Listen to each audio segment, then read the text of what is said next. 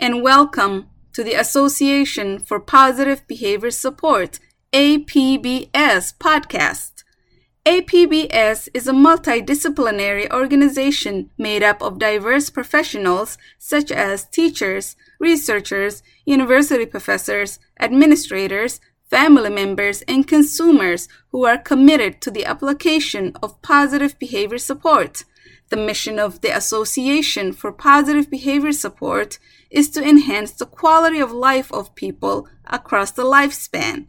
We hope to achieve this by promoting evidence-based and effective positive behavior support to realize socially valid and equitable outcomes for people, families, schools, agencies, and communities. Each of our upcoming episodes will feature speakers addressing the application and practice of positive behavior support in diverse areas. We have so much to share with you, and we are glad you are here with us. Stay tuned. Hello and welcome. My name is Casey Ellis, and I have the privilege of being the APBS Student Network President. The APBS Student Network proudly brings to you the Student Grant Research Award recipients from the 2020 cycle. In this episode, you will hear interviews from 2 of the award recipients. And our next episode, Part 2, you will hear from the other 3 student grant winners. Up first, we have Mara Power interviewing John Gallo. Enjoy. So I'm Mara Power, and I'm here with John Gallo from the University of Oregon, and I would like to give John an opportunity to introduce himself. Hi, everyone. I'm going to introduce myself in my tribal language first. So, Muraweka Nananyatsa, John Gallo, Nase Namana. So what that means is, hi, everyone. My name is John, and I'm Comanche. So it's really nice to be here today, and I'm excited to have the opportunity to talk with Mara and you all as well. I'm so excited to talk with you as well, John. Thank you so much for making the time. I know that things are very busy and hard for everyone. So John is one of our 2020 APBS Student Research Grant winners, and I would love, John, if you could tell us a little bit about your funded project. Yeah, of course. So it's a project looking at school-based implementation of supports for LGBTQ plus identifying students. So it's looking at, we know that there are these best practices or advocated for best practices, and we're really looking at what kind of facilitators and barriers are involved in the implementation of those, and then also the social validity of those practices. So do students like them, and do teachers enjoy them as well? And that's kind of, it's a survey-based, like mixed method, so survey and then a focus group, and really just looking at what is the opinion of these practices and how do they impact school climate and other like whole school functioning individuals to better support LGBTQ plus identifying students. Great, thank you. I think that's such an important topic to look at. And how do you think you'll be using the funds that you've been awarded, John? So our biggest thing, something that we really advocated for, was using these funds to reward the students and teachers for contributing to the survey and for the focus groups. I think that with such an important topic and such a sensitive population, it's just really honorable and important to reward these students and teachers that are participating well, because their voices really do matter. And we're really excited just to have the opportunity to engage with them as well. Awesome. John, what got you interested in your research topic area? Yeah, so I went to undergrad at University of Arizona. I'm from Arizona, and there I was working with Dr. Lycee Wyman and some community experts, and we were more looking at Native American-based support. So it was very similar focus groups and wasn't research, more like community engagement and just using kind of these methodologies to find out, like, so within this big picture of supporting underrepresented populations, what is working and what is not working. And it was a lovely opportunity. I think I took that view of this positive base looking at supports instead of this deficit oriented kind of research lens and was really intrigued by it. And I was in class up here at the University of Oregon, and some buddies and I who are also engaging with the project we had a school-based project of just like, or class-based lecture pretty much, just of looking at what's going on right now in the LGBTQ plus community in schools. And we kind of looked at some numbers on suicide risk and suicide attempts, and also like bullying, harassment, perception of school climate. And we kind of looked at each other and we're just like, this doesn't seem very right. Like, I don't know, like in equity-based model and something that I truly am passionate about, I looked and I was like, if this was perceived more to be in race, ethnicity, like these numbers are terrible. So like someone needs to like do something about it. And that's when we just looked at each other and we're like, that'd be kind of like cool to see how everyone can better support this group of people, because something's not happening right now. Thank you so much. And when you've completed this project, how do you plan on disseminating the outcomes and your findings?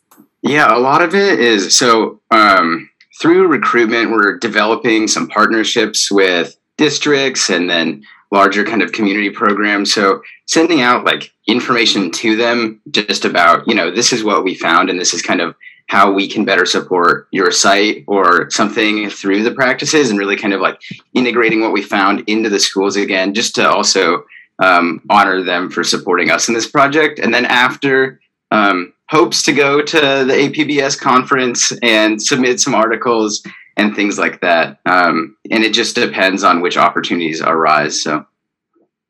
Great. Do you have any advice for students who may be interested in applying for this grant in the next cycle in 2022, 2021? I've sort of, time has become meaningless during the pandemic and I've sort of lost track of time. Do you have any advice for students who will be interested in applying for the grant in the next cycle?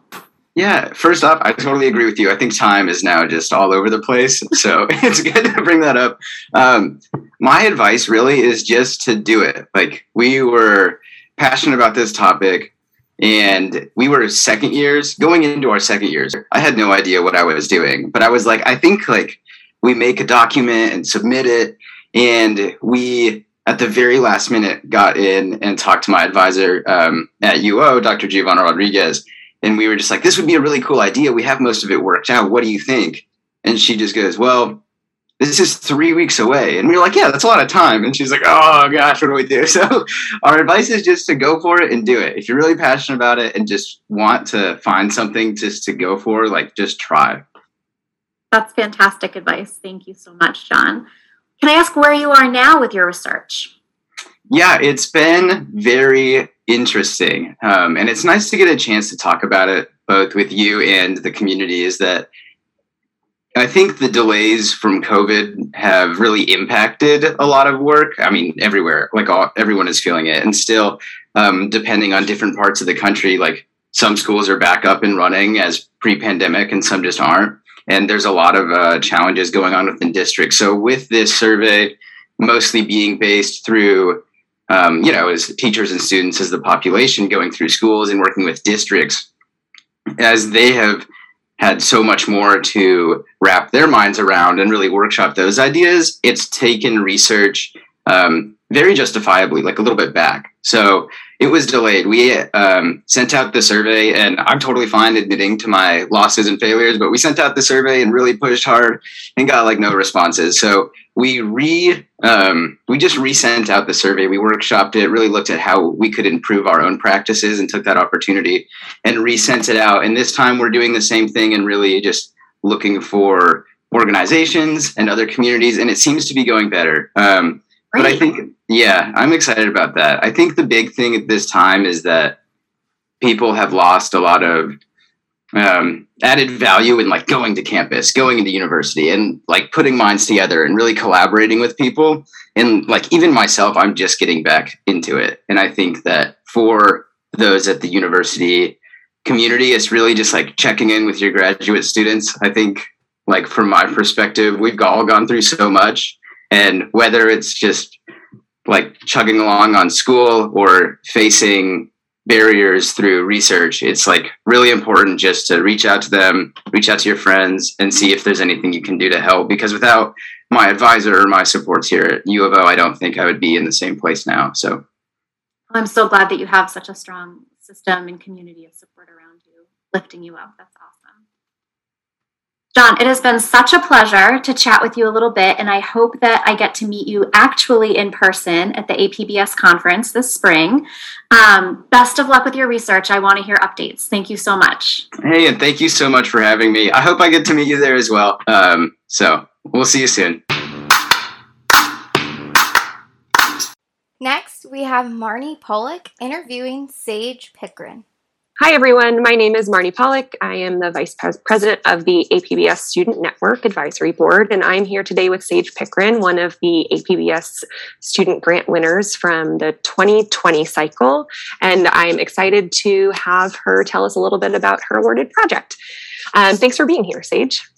You're welcome. Thanks for having me, Marnie. Of course. So can you start us off by just telling us a little bit about your funded project? Sure. So I initially got interested in this project during COVID when a lot of students were doing virtual learning. And I work at the Vanderbilt Reading Clinic with the director, Sissy Peters, and we had transitioned everything into virtual tutoring for our students that we serve at the Reading Clinic. And that's under my advisor, Dr. Lori Cutting, as well. And I noticed and heard about a lot of struggles that the students were having with behavior, and the tutors were having a lot of trouble managing the behavior from a distance. And so that gave me the idea to try to come up with some behavioral interventions. And we've done some work at the Reading Clinic doing one-on-one behavior interventions for students who are receiving one-on-one reading tutoring, but we really hadn't done it in a formal research study before, and we hadn't tried anything virtually as we were delivering instruction via Zoom. And so when I saw this proposal come up for APBS, I thought this was a great opportunity to get some funding to run our project. So the research questions we're trying to address is seeing whether a token economy embedded into virtual reading tutoring can increase engagement and decrease behavior decrease problem behavior for struggling readers. And then we're also wanting to know how feasible it is to implement a token economy during virtual instruction, looking at just kind of the logistics of how to do that via Zoom or whatever platform we use, and then also get some feedback about the social validity from both the tutors that are implementing the intervention and also the parents and the actual students who are receiving the intervention. Great. Well, that certainly sounds timely. I'm so glad that you were able to get the funding to carry out that important work in this unprecedented time. Yeah, and we're also hoping too that even when social, distancing guidelines are lifted, that we'll still be able to deliver some virtual reading instruction, because we found that we're able to access students that might be living in more remote areas, or just might find virtual tutoring to be more accessible due to time constraints with their day. Most of the students we serve have to come to the Reading Clinic after school, and sometimes that can be a bit of a drive for students to get there. And so there are some benefits that come with being able to deliver effective virtual reading tutoring, even outside of the circumstances of the pandemic. Certainly, and I'm so glad you brought up those points around equity, because that ties directly into the mission of APBS. So can you tell me a little bit more about how your project relates to APBS's mission? Yes, and so the equitable point with making interventions more accessible for students, particularly those with severe and challenging behavior. This project is also nice because it's collaborative and multidisciplinary, and so it's kind of combining best practices for both reading and behavior. We're using evidence-based reading interventions as well as token economies, which have that strong evidence base for increasing engagement and decreasing problem behavior, but we're kind of expanding on that by trying to see under what circumstances does it continue to be an evidence-based practice, specifically if it works in a virtual setting. We're also interested in that social validity question, which is also a big piece for APBS, is seeing whether our relevant stakeholders find what we're doing to be feasible, but also whether the goals and the procedures and the effects of the intervention are reasonable. That's great. Thank you so much for doing this important work. How do you plan to disseminate outcomes from your project to a broader audience? Yes, we're hoping for a few pieces to come out of this project. So one, I'd like to write up our findings and submit them to a peer-reviewed journal for publication. But also we plan to go back to APBS and maybe submit our findings as a poster for the conference, and hopefully maybe write a practitioner paper that can lead teachers or other practitioners who are delivering virtual reading instruction to better be able to support students with challenge of behavior. Maybe it's just students that have some ADHD symptomology, but also maybe students who have emotional behavior disorders. That's great. So kind of tying it all together, Sage, what advice do you have for students who are interested in applying for this grant in the next cycle? When I, read the call for proposals, it was really nice that the APBS gave us a rubric, and so that was really easy to outline what needed to be included in the paper. So I did not get creative with how I wrote the application. I just stuck with what was on the rubric and followed that outline. And then I guess my other advice would just be to go for it. This was already something I was interested in, and my advisor had me researching ways to support students during some virtual tutoring we're doing as part of our lab. And so we had this idea, and actually formally writing up this application was a good practice for me, just to kind of think out, work out my ideas and put it in writing, so I had something to get back to my advisor. And so it was a productive activity, even if it didn't get funded, and I got lucky that it was. Well, congratulations. I am really excited to read more about this project and the work you're doing, and excited to see kind of where it takes you in terms of next steps. Yes, thank you so much. A student grant winner said, just go for it. So if you're interested in applying for the Student Research Grant Awards next cycle and would like more information, you can email studentgrants@apbs.org. A benefit of being an APBS student member is access to the APBS Student Network. If you would like more information, you can email studentnetwork@apbs.org. You can also join us on our socials. On Instagram, we are APBS_Student Network. On Twitter, we are APBS_student. And on Facebook, we are APBS Student Network. Join us on episode 4 as we interview our remaining 2020 APBS student grant winners.